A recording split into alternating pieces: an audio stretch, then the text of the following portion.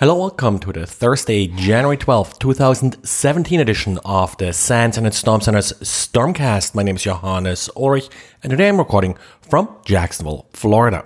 Brad today explains what's behind some of the fake parking ticket notifications that you may have seen in your inbox. Now, most people probably won't click on it, but then again, hackers use these emails because they know there will be people that click on it.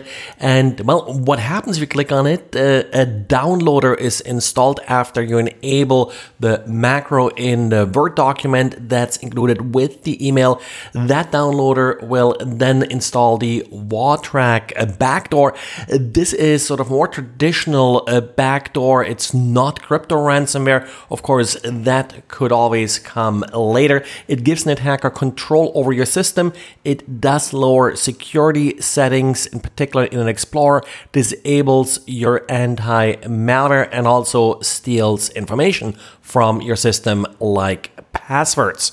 As usual, Brad is sharing all the indicators of compromise, including full packet captures. So take a look and go hunting and see if you find any copies of this that a user clicked on in your environment. Personally, I find that anti-spam does a reasonable good job in getting rid of a lot of these emails. But then again, there are always some slipping through.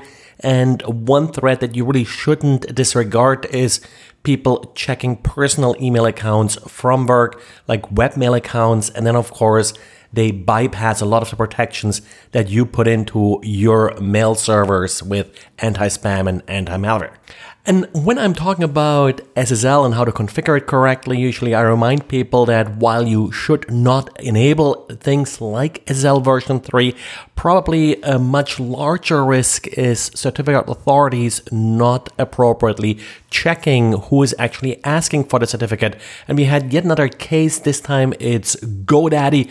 GoDaddy had to revoke over 6,000 certificates, or at least they're saying over 6,100 customers were affected by this because due to a bug in GoDaddy's website, the certificate signing requests were not validated correctly. Of course, this doesn't mean that we had 6,100 malicious certificates issued, but just domain name verification wasn't done correctly for these certificates. So it's possible that some malicious certificates slipped through, which is why GoDaddy revoked these certificates. These certificates should have been revoked yesterday on January 10th. Of course, there's a major pain for the customers that obtained one of these certificates because they now have to get new certificates and install them on their systems. Now, we are tracking some of these certificate revocations on our sites. We are actually pulling the certificate revocation lists regularly, and it looks like there was a pretty decent spike about a week ago with sort of 1,700 certificates being revoked on a particular day. The timing doesn't really match with what GoDaddy here says, so these are probably not directly related to GoDaddy. Now, one way how service providers are sometimes trying to sort of avoid the one password fits all problem for devices is that they have passwords that change once a day and that are, of course, relatively hard to guess.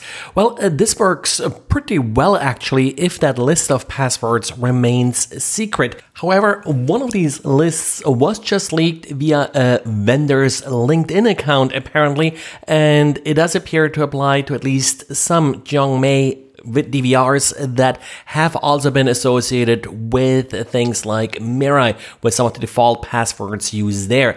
Now, not 100% clear which models are actually affected by this.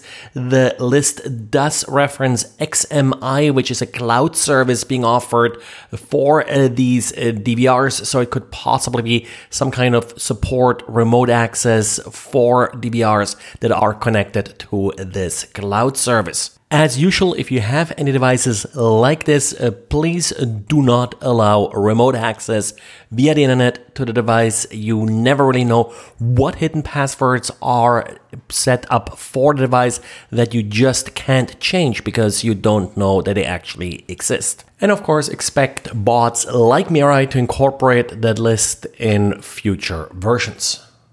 And yes, autofill in browsers is in the news again. This time it's mostly affecting password managers like LastPass and the like. And the problem here is that if a user decides to autofill a form on a site, the password manager will actually fill in all form fields, not just the ones that are necessarily visible to the user. So it's possible that an attacker has hidden form fields on the page and with that extracting more information from the user than the user is willing to provide. So in short, be careful how you use this feature. This, of course, cannot be used to extract a password for other sites. It will only send the password for the site to which you're currently connected with your browser. One thing I don't really like about this particular release is that the discoverer here calls it phishing. It's not really phishing in my opinion if you're sort of leaking additional data